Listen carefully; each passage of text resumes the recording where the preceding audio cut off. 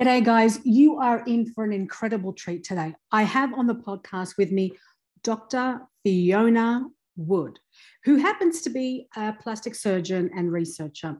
And the reason why I have her on the podcast today is because she is the co-inventor of cellular spray-on skin for burns victims. That's cellular spray-on skin to treat burns victims. And I first saw her at the National Press Club in Australia. She was giving an address. And I can tell you her work is remarkable. How she's been able to generate funding for her work is unbelievable. And you'll hear about it in the podcast. The highlight of this interview is not just the fact that this amazing plastic surgeon created this outstanding product that is not only life-changing, but is life-saving. Not only did she create this product, and you're going to hear about how she got the idea to how she funded it, which is, not what you usually expect, but the fact that she had her self-awareness. See, just because a product is brilliant, like spray-on skin, cellular spray-on skin, doesn't mean it's going to have it be fly off the shelves. It's going to have people buying it. It's going to have people using it, most importantly.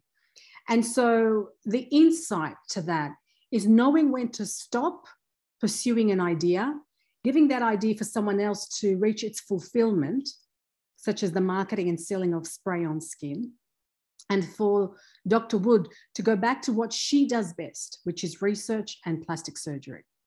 And so if this podcast does anything for you, it is my sincere hope that it brings your own self-awareness, because it did for me, and to know be very clear on what your strengths are, because the more you can hone in on the craft that you're good at, the greater your genius is able to be unleashed, and your genius able to make the changes and value add to society. And that's what I took away from this interview with Dr. Wood.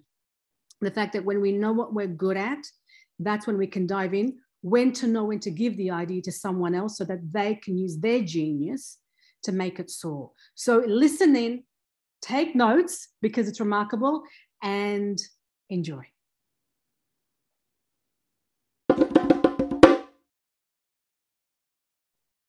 G'day everyone. This is the Unbox Your Gift podcast. I'm your host, Rita Joyan. Dr. Fiona Wood, I was at the National Press Club yesterday when you were speaking, wildly taking notes as you were embarking us all your wisdom. And there was a 72-year-old woman that was sitting on my table. And she, after you spoke and after you had finished, she said, "Oh my God, what have I done with my life?" Because your example was so incredible, and the listeners are going to really get understanding of what you do and how you've impacted Australia and the world with your invention. But I want to go back a little bit, and I want to ask you, Dr. Fiona Wood, when you decided to get into the science field, the medical field, is that because you were a whiz at maths and science at school? And, because you spoke a bit about passion yesterday at the press club. What was it, what stood out to you to go into this field of work? Well, at school, I was that kind of kid. I was really, I did a lot of sport and things like that because I enjoyed that sort of thing, but I was very much a nerd. And I absolutely loved knowing things. I just wanted to know more, and I wanted to know why. So I was very much that sort of why kind of kid, and I've turned into that why kind of old person. So, in terms of science, was that something that evoked your curiosity more than like history of asking why? Yeah, I think I think that's a really interesting question, because, we've heard it before that we're doomed to repeat history because we don't learn from it. And I think it's a very, it's an absolutely almost an open book opportunity to learn from history. But when you look at science, there's a lot of history there too, and sort of it's like building upon the things that have gone before, that holds, on the shoulders of the giants that have gone before. And so I guess I would say I'm very much into maths and science, but not at the exclusion of everything else. I'm just one of those people. I'm curious. I think curiosity is actually a real key in order to try and answer the questions. You can ask why, then you have to bring everything to bear to figure out the solution, or the answer. And so I'm not discriminatory. I want to know stuff from every which way, yeah. But certainly at school, I was very much in that maths science space. Brilliant. And so then when you were in that maths and science space, you went and did a medical degree? Is that correct? Yes, straight from school. I was actually going to go and do maths and physics at Cambridge, and that's what was my first choice. And one of my elder brothers took me for a weekend to London. I was born and bred up in the north of England, in the sort of mining area. And my two brothers took me off for a weekend, my big brothers, and it was like, oh my gosh, this is pretty cool.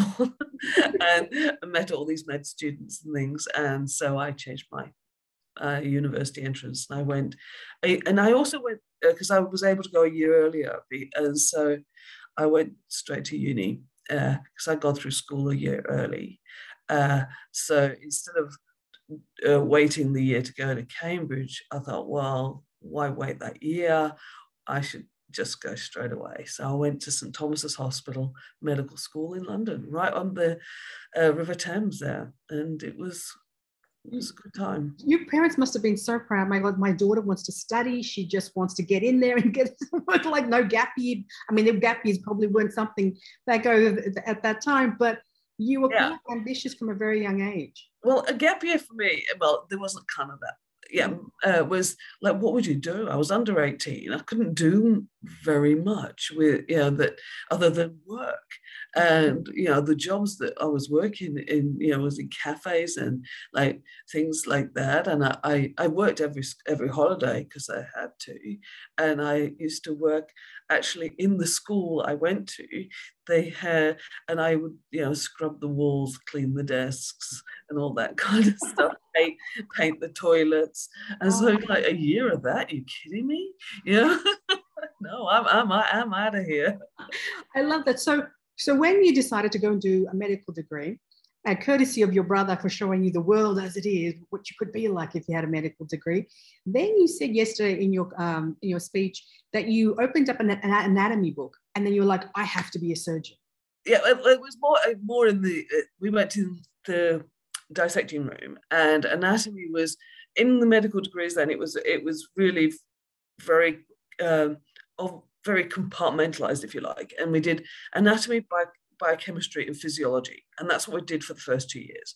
And so that was the focus, and the focus in anatomy was dissection.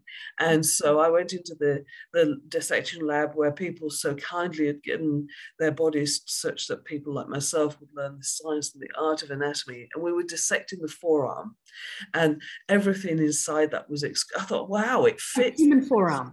In the forearm, so it just started on the forearm, and I thought, oh my goodness, it fits, it's exquisite, it glides. I mean, like, wow. And that was when I decided to be a surgeon. If a surgeon puts this back together, that's what I will do, and that's what I'll do. Yeah, the mechanic for the human body. That's what a surgeon is. Yes. Okay, all right. So yes, that's funny. My husband's a surgeon, and he used to put on his like, if people asked him questions, he was always quite private, so I just want people to know he put body repairer. Humble man. So when you decided to become a surgeon, did you ever think in your whole entire life that you would become or co-inventor or the inventor of spray on skin? I mean, that's even just to say that is a bit like, what? Well, it's spray-on skin cells, and we're working very hard at the spray-on skin hole, as you heard yesterday, with our 3D printers and our systems. But no, not at all. I think it's interesting that you just follow where life takes you. And I guess I've always been one of those people that is out there trying almost. Sometimes I feel almost like I'm trying to run in front of myself. And I am a passionate sort of believer that life doesn't come to you. It actually doesn't come to you if you wait. And I'm a little bit impatient and I'm not waiting. And certainly that's how I was brought up. If if something's worth having, it's worth working for. If there's no substitute for hard work. And I remember my dad saying, the harder you work, the luckier you get. So I think I was never. I'm not being passive in waiting, but equally by almost running out in front of yourself, it gives you opportunities. You see things. It's sometimes things you shouldn't be, maybe, but doing, and you end up doing more, maybe, but than you should. But you just don't know. I think it's interesting which sort of direction you're going in, and are you going to end up? And when you look back, it's like anything. You work really hard, you get over the hurdle, and all of a sudden it shrinks. Oh, that wasn't such a big deal. No. Well, it's been a big deal, but now it's not. Yeah. No, I find that fascinating, because for you to create something like that, and because you said you haven't been passive, I mean, that's obviously very obvious in how much you've accomplished. I mean, 6 kids, a surgeon, an inventor, Australian of the Year, getting the medal yesterday. Obviously that is a testament to the fact that you're not waiting for something to happen. You're actually going out and being the definition of proactive. So can you explain to me, like something like spray-on skin cells, how do you even fathom an idea like that? What took place for you to even think of an idea like that? Well, I started looking at the whole concept of skin repair, skin regeneration. Why do we scar? And I've been in this space now since very early on. When I became a doctor in 1981. By 1985, I was working in a burn service in East Grinstead, in Queen Victoria Hospital, East Grinstead, and I was already well and truly down that rabbit hole of, gosh, we've got to make this better, these scars up. And it's not just how it looks like or what the psychology of it. As I said yesterday, there's a physiological change in you as well. But we didn't know at all at that stage. And so, once you start to scrape the surface off, if you excuse that, and you start to see what's underneath, then you've got to think, okay, well, how can we change this? How can we manipulate this? What do other people know? What do other people do? And blinkers off. Well, what's out there in the science and technology space that can help me move this forward? So it's that sort of incremental gain, and always trying to like brainstorm. And so by the time I met Marie, I guess in the early 90s, I was well and truly primed to accept that this wasn't good enough. And I think that's actually, if you look about curiosity and all that sort of stuff, and people who have maybe done stuff like myself, I think when I listen and I learn, it's the fact that they don't accept the status quo, that today isn't as good as it gets, and not criticizing today, because today's on a lot, got a lot of energy involved in it over a long period of time. But okay, what can we learn here? Okay, what can we make better, small or large? And so I think it is interesting that curiosity linked with a belief that there is something better is a really powerful combination. Okay. And then that's where you came on. Why couldn't we just do some spray-on skin cells? I mean, if we can. Incremental. We were growing sheets. The sheets were looking fragile. We then thought, well, could we do this as a suspension? Could we harvest the cells earlier? And then we did the experiments of, this is better. Well, how do we get the suspension on the body? Well, we poured it on, we made blisters. And, oh, God, why don't we just spray this? Oh, well, we'll spray it on, And so it's all those, that always looking, that again, not being passive. Yes. Okay. So now that you've got this idea that you're going to have spray-on skin cells, and it's a go-ahead, like it's not creating blisters, it's actually working on the skin. How do you honestly, like you're a scientist, you're a GP, you're a surgeon, how do you start to even commercialize something like this? Because that's completely away from everything that you've trained for. Oh, gosh, yes, and that was an experience and a half. Yes, Marie and I figured that, well, it was driven by funding or lack thereof. So we're in a very small niche area. we're not on the radar with respect to competitive grant funding particularly. We had the RAIN Foundation support from the University of Western Australia. We'd have telethon support, which is a Channel 7 philanthropic foundation, and so we'd had that kind of support. But the rest of the support for our research was coming from the community, from our patients, from people that knew us, people that had heard about us, and we set up a not-for-profit foundation so people could donate into that, so we could then keep the research going. But when we didn't realize we were doing things different from everyone else until probably about 98, 99, about 98 actually. And we went to speak at a meeting in Europe around all about culture and skin. And it was in Switzerland, in Zurich. And it was like, oh my gosh, we're doing something here that nobody's doing. This is interesting. Why not? Well, how do we actually get this technology, one, out so people could use it, and two, can we use that as a vehicle to support our research? Because it could be used in all sorts of other areas of skin repair, and so that's when we started to learn about things like intellectual property that we had no idea about. And we assigned our intellectual property to the not-for-profit foundation, both Marie and I, because our motivation wasn't personal gain. Our motivation to do this was actually to build resilience in our capacity to continue to do the research. So we weren't we weren't totally reliant on the grant system. And so we assigned our intellectual property to the foundation. And then, so we'd set up a foundation, we were doing the work in the hospital, and then we set up a company. We looked, and so I know that was like a big deep breath. And so we got board and all that sort of stuff, and different people working in the company. And the company was called Clinical Cell Culture. I think it was one of the hardest periods of my life because I didn't have the training for it. I knew what we needed. I knew where I felt the direction needed to go. But we did bounce around. We were knocked around a bit by people giving advice that wasn't possibly right on the mark. And we took it because we hadn't got the level of understanding of this whole kind of system. But I learned an awful lot, actually. I learned that if you have 100% of anything, it could be nothing.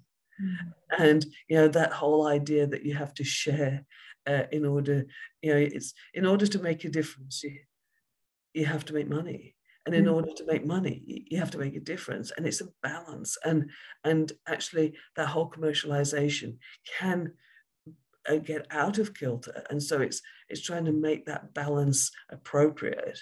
And so I also learned I was never going to be a CEO. I was acting CEO for a very long time, but never take acting out. When we get one, I am out of here. And so I didn't want to be in that space because my space was very much the surgery and the science side of things. But we stabilized it. We got it moving forward. We got it through the TGA's approval, and then we merged with another company, and it became Avita Medical, and it's gone on really well. And if I look on a bit from the sidelines, I'm still sort of involved in the sort of clinical science space and teaching people how to use the technology, usually on the webinars these days. But it's just really gratifying to see how they've taken something that was really very much in front of the curve very early. Cell-based therapies, are talked about now and used. 20 years ago, that was a different issue. And so the FDA approval in 2018 under the Avita team was a big day, because it was one where we were able to realize that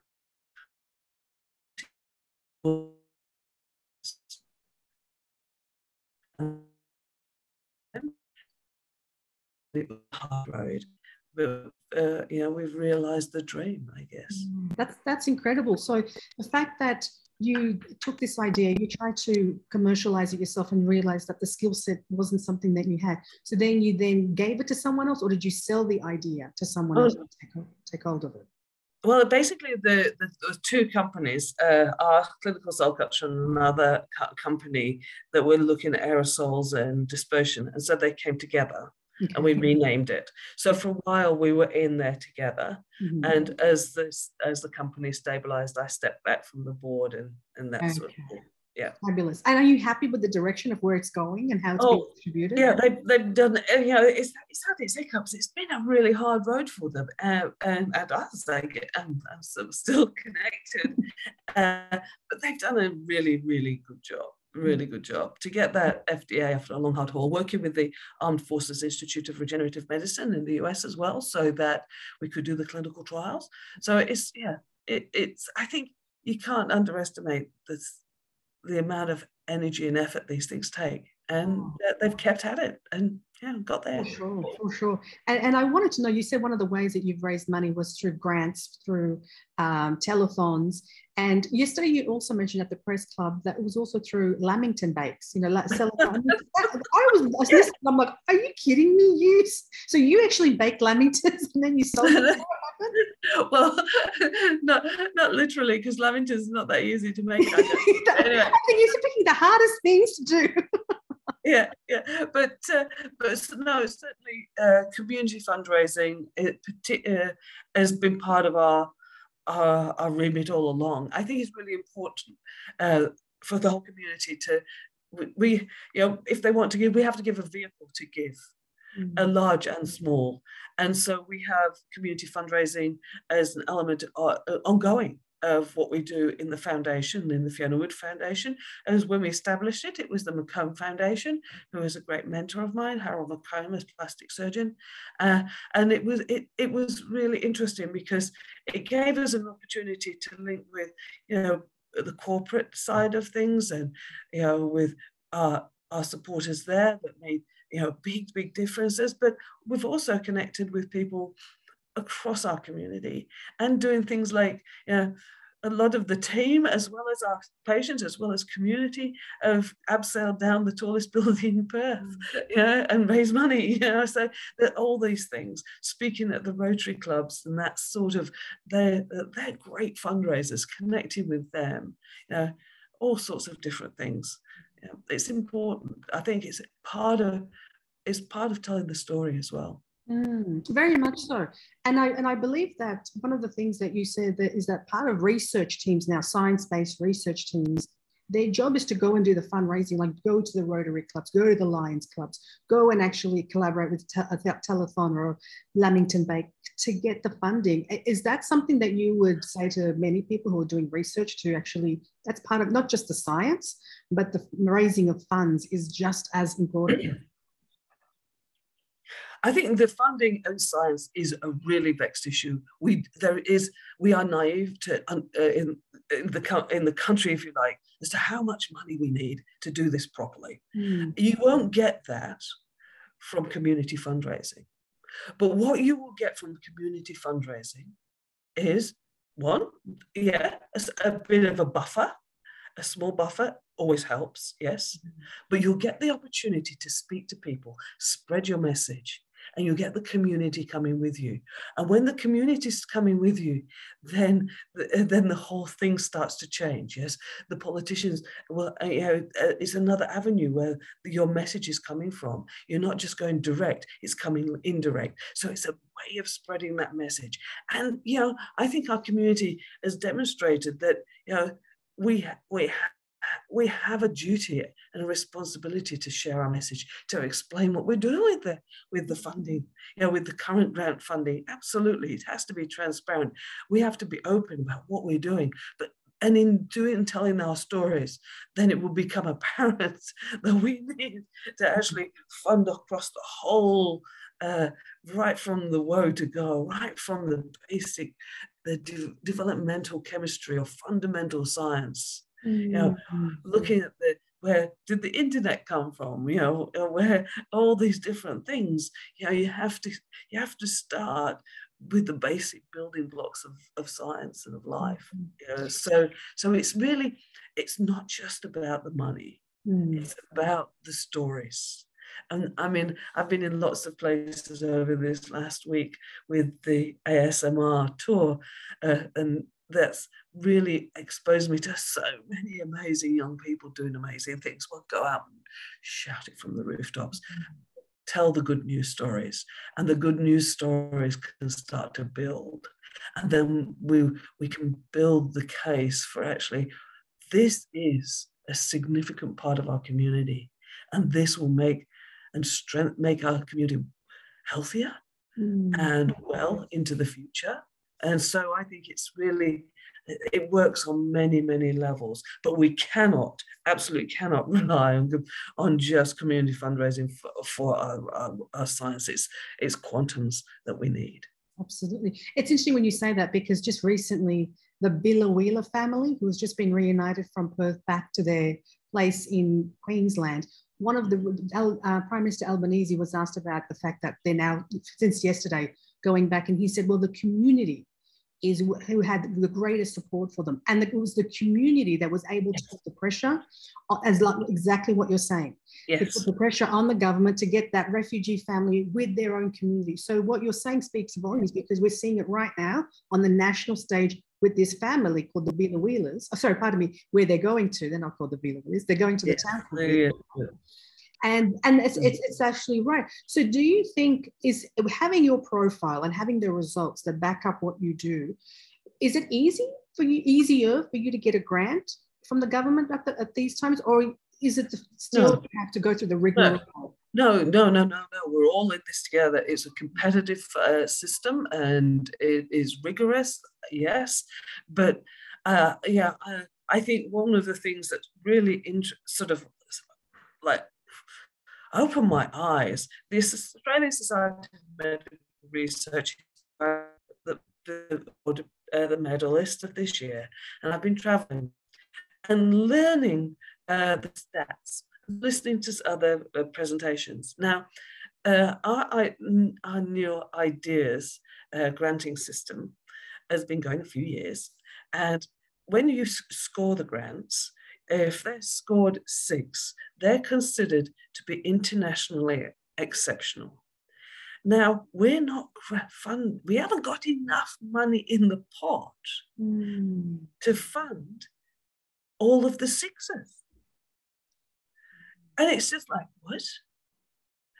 And I knew this, but it's really been brought home to me that the pot is just not big enough. If we are not supporting such high-level research, then how are we going to keep those people here in Australia contributing to our community, our society, our taxes, or anything else?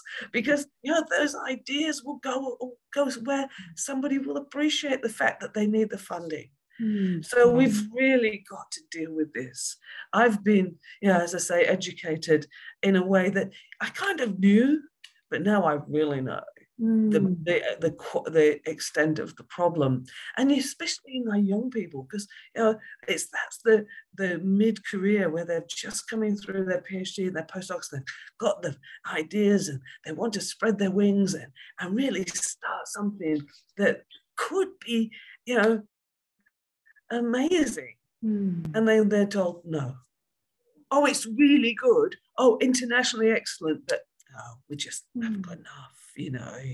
We'll go spend it on something else. I was like, so what do you think, Dr. Fina, would have to happen to get money in the pot? Like, what does the government just have to put more money in? I mean, what would they need to do? I think we've got to think about how, look at where that can come from a government perspective.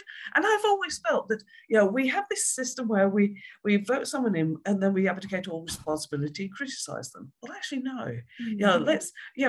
They're people as well. They're representatives of us. Well, let's work together, actually, and work out how. And how can you augment that pot? How can you? The MRFF has been fantastic, but it's for a very specific target translational research, the NHMRC, ARC. We need them to be boosted. How can that be boosted? Is it directly from government? Where does it come from? How can it be supported by externally? And all those things, I think, have got to be on the table. We've got new government. It's exciting. It's an exciting time to have the conversations. Yeah. And I think so we've just not got to walk away from this. Because if we walk away from this funding issue right now, we walk away from our young scientists and those vibrant ideas and, you know, those great minds. And we're telling them, well, you might be good and it might be great, but, you know, it's just not our priority. And I think is that what our community wants us to say to these people? That we've, you know, the education system has got this far. Oh, we'll go overseas then. You know, go somewhere where you're appreciated. Really? Yeah. And so what you're saying is very good. So just take us into a collaboration with the government to see what we can do and what you can do together, how we can bring to an agreement of how we can use funding or create funding. Yes. Yeah. So since you became Australian of the Year in 2005, Dr. Fiona Wood, do you find that having created the foundation, which is the Dr. Fiona Wood Foundation, is that the best thing? Because that platform for 1 year that you have to be Australian of the Year gives platform to your work, to the voice that you have, to what you want to be able to impact. The best way to leverage that or to carry it through, you know, that the importance of what you're doing, is a foundation the best way to go about it? I'm not sure about that. I think there's many ways. It just worked for us at the time and has continued to do so, because we have had a foundation since 2000, just before. It was in the late 90s that we established it. You know, so it's only just recently changed the name. By the team changed it to somebody else's name, my name, I guess. And so it was okay then. And that was, I think, part of trying to maintain that level of awareness for what we do, and specifically around burns education and first aid for our community, as well as the fundraising. So it is a way of doing it, but it is not the only way by a long way. There's lots of opportunities, I think. Because as I was going through your website for the Fiona Wood Foundation, one of the very, very valuable things you have on there, of the many things, is the fact that you want students to learn first aid, which you had mentioned at the press club yesterday, and the fact that every student in year 10 should learn how to, and let me just get down, how to start a heart, how to secure airways, stop burns, how to reduce weight, to reduce diabetes, so that alleviates pressure off the health system. I think this is just brilliant. Is there any grounding or any movement momentum that's built to make this a possibility in schools at the moment? I think it's interesting discussion. We have books that we've developed that have teaching materials alongside that. The books came from a student project some years ago. They've just been revamped with support from education to have the teachers' materials alongside them. So in the primary school area, with the first aid, yes, we've got that sorted. In WA, there's other small groups around the country that do that kind of thing. In the sort of curriculum, it's a very challenging space because it is such a crowded space. And I think maybe what we think making it mandatory is always challenging, as we've seen, making things mandatory of late, but offering and making first aid training available to our year 10 and above students, I think, is something that we could promote as a community. We have providers, and we could augment those providers with volunteers. So I think there are systems that we could, and I think, is the time coming to address these things? And I think, yes, prevention has been put on the table, but how are we going to facilitate that?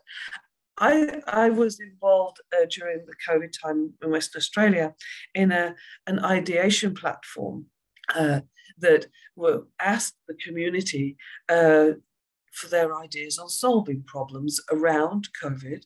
And it was fascinating, and we had a pop-up innovation hub, myself and Lady Gemma Green, and and we were able to, with a whole group of us that came together to basically look through the ideas and put people together. We had sessions on smart chemistry and all sorts of different things. And it's really brought the community together and was able to effect some change here and there. And then the next set of challenges went out after a period of some months in the middle of the year of, I think, 2020. And the community came back with ideas. And it was fascinating because the third were around prevention in mental health and mental health care. And a third were about prevention in the concept of diabetes, obesity, etc. And a third were around digital health and telehealth. And these were from our community. And okay, it was Western Australia, and we were in a different space maybe at that stage. But I stood back from that. The time is right. From a prevention perspective, from understanding we can shift the dial. And I think in the Sustainable Health Review in WA, I think in the new government now, how can we actually really look at those people who've been working in prevention a very long time, whether it be motor vehicle accidents, whether it be drugs and alcohol or smoking. We've got a track record here and there, and people who know how to effect change. Then let's have this conversation as a whole community, and let's work out how it's not about what I think, with things like obesity, it's not how you look, it's your health. And let's really put the aesthetics to one side. Yeah, it actually drives poor health outcomes and impacts the rest of your life and impacts, therefore, the life of those around you and all of us, because the health system will step up and treat. But if we didn't need the treatment, then we could use that resource in a different way, And so let's empower people to look after themselves, empower with knowledge, good decision making. So I love it. I think it's so exciting to be able to be taught that, because I know during COVID in Canberra, the Capital Territory, we were given the opportunity, those who own businesses, to do a mental health certificate, first aid certificate. Yes. To be able to cater to people around us who probably were not doing so well. And that really helped. That really gave a shining light on mental health first aid. I'd never heard of it.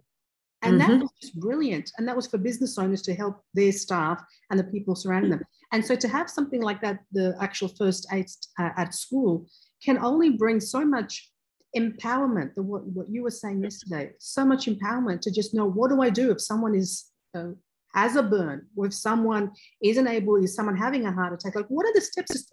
Indigenous communities know this. They know what to do if something goes wrong. It's passed down, from generation to generation.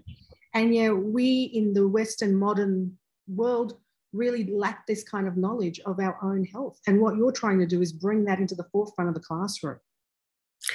And not just in the classroom, but in the sporting clubs or in the surf clubs are very good at this. Surf lifesaving, huge body of volunteers across our country that help keep us safe in the water.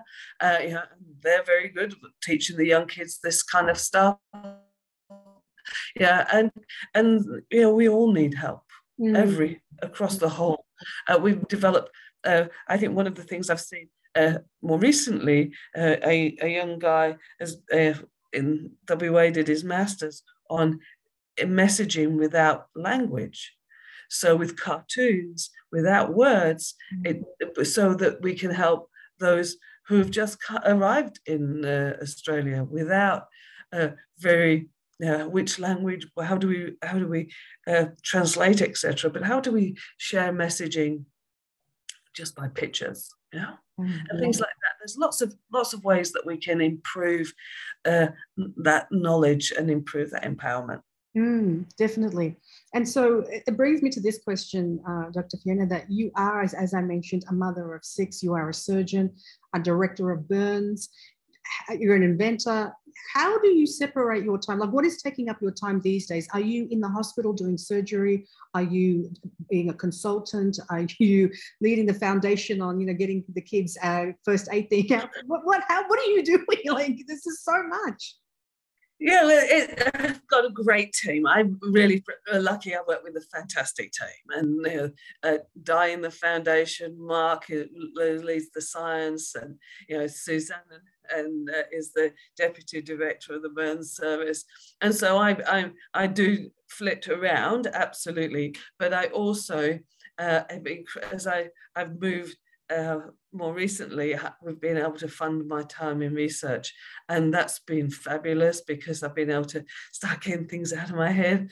And so I do 50-50 clinical work and research, and I have done for only the last maybe year and a half. And I, as this stage, basically, with all that, we've got a great surgical team, a great clinical team, and the succession plan is well in place. Then I want to spend more time in the research as we go forward over the next few years, and really establish that as a sustainable entity, so that when I'm no longer around, the guys are not vulnerable and they can keep going. So that's really important. Okay, so it's 50-50, 50% in the actual work of surgery and then 50% in research. Yes. That's yeah. And so you've got a board that takes care of the foundation to push the work of that through. Yeah, Di runs the foundation, and we have a board, that keeps the governance and everything like that. Awesome. And so, this is how did you manage having, and I'm asking because of the many listeners who are listening to this, how did you manage, and this is with absolute reverence to what you've done, with managing 6 children and having a career as a surgeon, no less, and then having these inventions and the research, can you give us advice of how does that work? I think it's interesting because I'm very keen that you follow your own path, right? Mm-hmm. And I married a surgeon, and we decided we would have lots of children, and then they'd have each other. Yeah. And that, because we would always work. And so that may sound a little strange, was what worked for us. I went to med school in Griffith, I think it was, to speak, because one of us was a family friend, and they'd had a talk from surgeons about careers, and then it pointed out that women in the audience would have to make decisions with respect to families. So I went along, and I walked in the room, and I said, "I'm a surgeon. Who's in surgery?" They put their hands up, and then I go, "Well, my husband's a surgeon, so the two of us are surgeons, and we have 6 children. So you do understand that unless you're committed to having 6 children, you can't do surgery." And of course, everybody laughs because that's quite ridiculous, yes? And so I said, well, when somebody came and told you that you might never be able to have children do surgery, why did you do them? I'm a great believer in following your own path, finding what works for you, working out how you can be the best version of yourself. And so for me, I love children, clearly, and I spent a lot of time making sure neither one or other of us was always at home. We didn't have the roster, so we had to do our on-call separately and that sort of thing. My husband used to bring the babies to the hospital when I had to work so that I could feed them. Yeah, we made it work. We made the day longer they did sport before and after, and we had babysitters, of course, coming in, and the kids started school at Montessori at 3, at preschool. The kids all went to the same school, boys and girls, pre-primary to year 12 on one campus, one drop-off. Yeah, things like that. Why make it hard? And in fact, I took my grandkids there. They started in pre-primary Hindu this year, and that was funny because the uniform hasn't changed. Anyway, so I think that we've used strategies, and we worked out how to always go away for a period in the school holidays altogether. We took, when we went to clinical surgical conferences, we take one child with us rather than the two of us go together. We take one of the kids, and they had some great trips, or that, real memory box trips with that one-on-one. So we made an effort to travel together, to have time. We would always have dinner together, but they did lots of sport because that kept them busy. And so it was what worked for us was how we muddled along through. And I think people shouldn't be constrained by what others say. And you stand back, what is it that you want to do? So work it out and then go for it. 100%. And that's the advice you give your kids in terms of their work and what they want to do? Yeah, they won't come to you. Just get out there and get it. Go grab it. Love that. I love that. And that's probably what you were saying, Esther, you don't like the limelight. You find it very awkward having this attention on you, but you do it because to get what you want, it has to happen. Like your visibility is what makes it happen. It's made a difference. It's made possible what we do. And so it's sort of, people put a lot of faith, and so I feel I have to work hard to justify that, and respect that as well. And so that feedback, it's sort of all kind of took on sort of strength of its own, really. Because I think it's a bit weird. like, okay, but so it doesn't. Yes, it's not like this is the aim of the exercise. Isn't for me the aim of the exercise work, and to be known and to be supported, and the people who have suffered, and to be acknowledged and respected. Sure. Do you, speaking of time and the way you've used your time, what advice would you give? Because someone so accomplished can only be accomplished with an optimization of knowing the value of time, because there's a saying that says the cheapest way to pay for anything is money, and the most expensive way to pay for anything is with your time. And so what advice could you give us for someone who has done so much at 62, and it's someone at my table yesterday at 72 saying, oh my God, what have I done with my life? What like, how do you use your time? Or what do you not do? Do you not watch TV? Do you not go on social? Or do you read a lot of books? I mean, what are you doing? And I know you're doing it unconsciously. And this is what's so hard about asking this question. I've never, that one is an easy question to answer. I don't know what social media is. Okay. Kind of, and all the Facebook and everything that's done at the foundation. I don't have any of that myself. None of that. I did for a little while have Instagram when my daughter was an athlete, and my nephew is still an athlete, so I could follow them and look at their pictures. But then that was as close as I got to having any time in that particular time drain, because I acknowledge from my observation that is a time drain, and I'm not going to teeter over that brink. TV, not often. I've occasionally, but it's in hotel rooms when I'm like traveling like this. I do read. I like reading, and I read every evening. What do you read? What kind of books do you read? All sorts of different fiction, historical fiction, crime fiction. Oh, fiction! Wow. Yeah, lots of I like science fiction, but there's not a lot of. Some of it is just like not really science fiction. I really like. There's a Chinese fellow that wrote a trilogy, The Three Body Problem. For those science fiction nerds out there, that was interesting. Okay. A very interesting blend of sociology and science. Anyway, I digress. And so I like sport. I try and exercise every day in some way, because I think if keeping fit matters.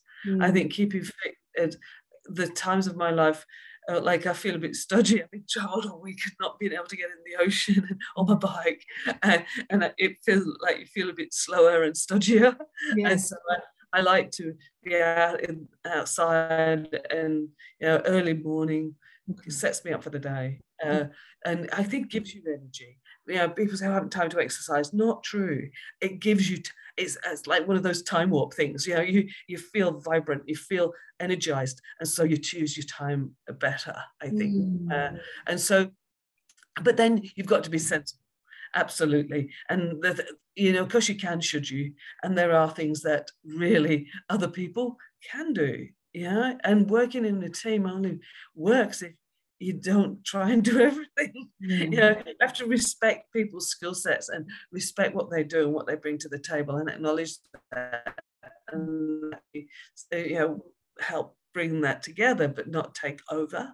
And so I think it's a whole blend of different things. Keeping fit really matters. Things like sleeping well, eating well, and being that sort of trying to keep yourself that in a space where, from a mental space, again, if you're working in a team on those difficult days, there's people around you that you can help through. It's not always sunshine and roses, and whether it be personally or professionally, having taken the time to maintain connection and use energy in that way comes back in spades, because that help you through the difficult days and re-energize.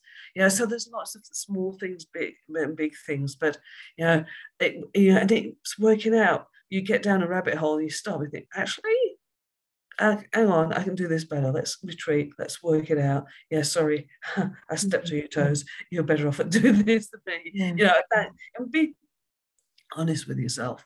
What can you don't achieve if you try and fight on too many fronts. You've got to focus here and there, and that's a hard thing. You think, I can do that. I can do this. Exactly. Yeah.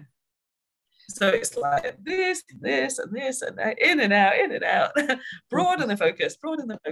Yeah. It's interesting, because I think that's one of the things that I too struggle with, is there's so many ideas that come to you, and I'm sure I'm not the only one. I'm going to grab that, I'm going to do that. And do you have a way of trying to discipline yourself, just calm down? Well, the team around me go, oh God, here we go again. and putting things together, and then saying, okay, where are we likely to make most progress in all these dots that we've all these ideas we've put together because they have similarity? How can we push one forward? Well, it might be which we've got funds for, put the others to one side. It may be one stands out as an easier path and then drags the rest along with it. And so by clustering, and then actually being pragmatic. And if you get the funding for dot A, then it's dot A that gets done. Yeah. Okay, that's fair enough. That's fine. And so my last two questions, please, Dr. Fiona, is yesterday when I saw you at the National Press Club, I was really impressed with how you handled the questions that were coming from the audience, and the way you fielded those questions. The way you said, someone might ask two questions, you said, okay, I'll take the second one first, and then I'll come back to your first question. And what I saw in that was a lot of emotional intelligence of how to be able to handle off the cuff questions, which is it's a skill in itself. Have you been media trained? Because if you have, it's the best media training ever. Nobody can pull it off like you. Everyone's a bit too, that I've seen, really like dry. It shows you've got media training. But how are you, like, how do you, because it was just so beautifully, like, gracefully done yesterday at the Press Club, where everyone's just like having a turn of at the mic, giving you a question, and you took control of the question rather than being led by it. Well, I think that's interesting. So thank you. I guess we're used to presenting and being questioned in a scientific and clinical arena. We debate and have team meetings about patients all the time. So we're in that sort of question and answer debating circumstance, if you like, as part of our business as usual. But I did have a session, and it was around. We'd got the commercialization, and it was around that we had the company, and one of my friends said, oh, I know this lady Val, she's brilliant, you need to go media train with her, because you're going to have to start answering questions in a very different arena, which is not in that scientific clinical context, which is not comfortable sometimes, absolutely, but it's familiar, and it's part of what we do.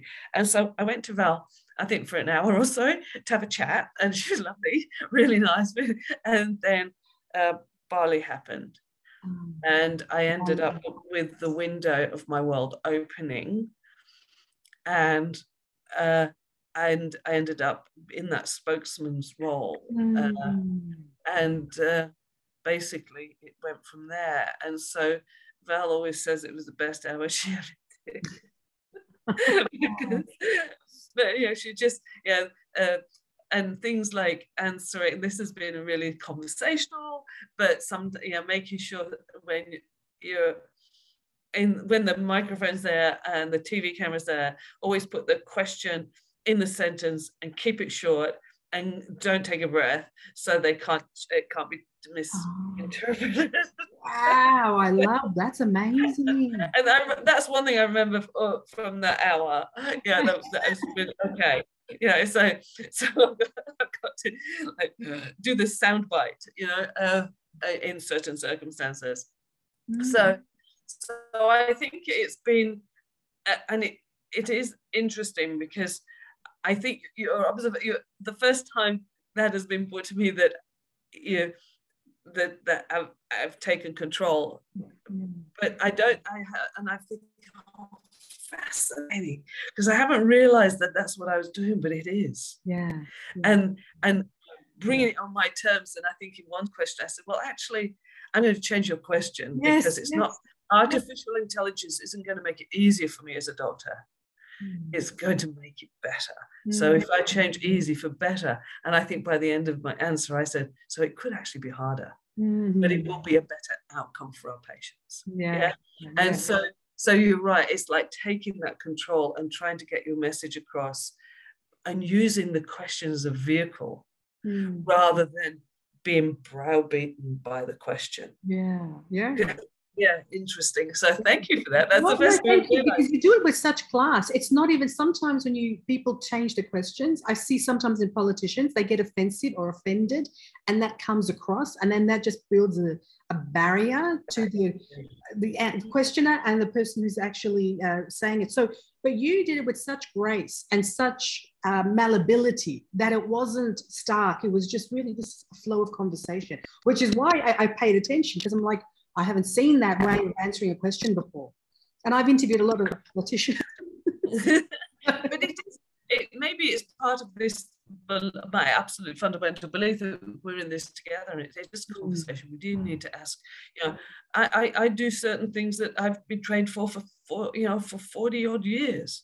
Well, ask me what it is. Ask me how I can share my knowledge with you. And so so that I can say, this is what I do, but actually I don't do all these other stuff, so you tell me about them. I love that. Because I want to know, because I'm hungry to learn, and how together we can be better. You said you've been praying for things for 40 years. You believe in God as a scientist? I'm trained, not prayed. Trained. Oh, trained. Sorry, pardon me. Trained. Pardon me. Okay, but do you, as a scientist, or is that not really the goal within the science community? I went to a Quaker school as my latter part of high school. It would change my life. I think that the school motto was non sibi sed omnibus, not for oneself but for others. It was very influential in me at that period, as you can as a teenager.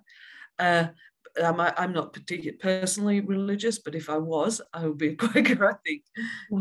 Okay, beautiful.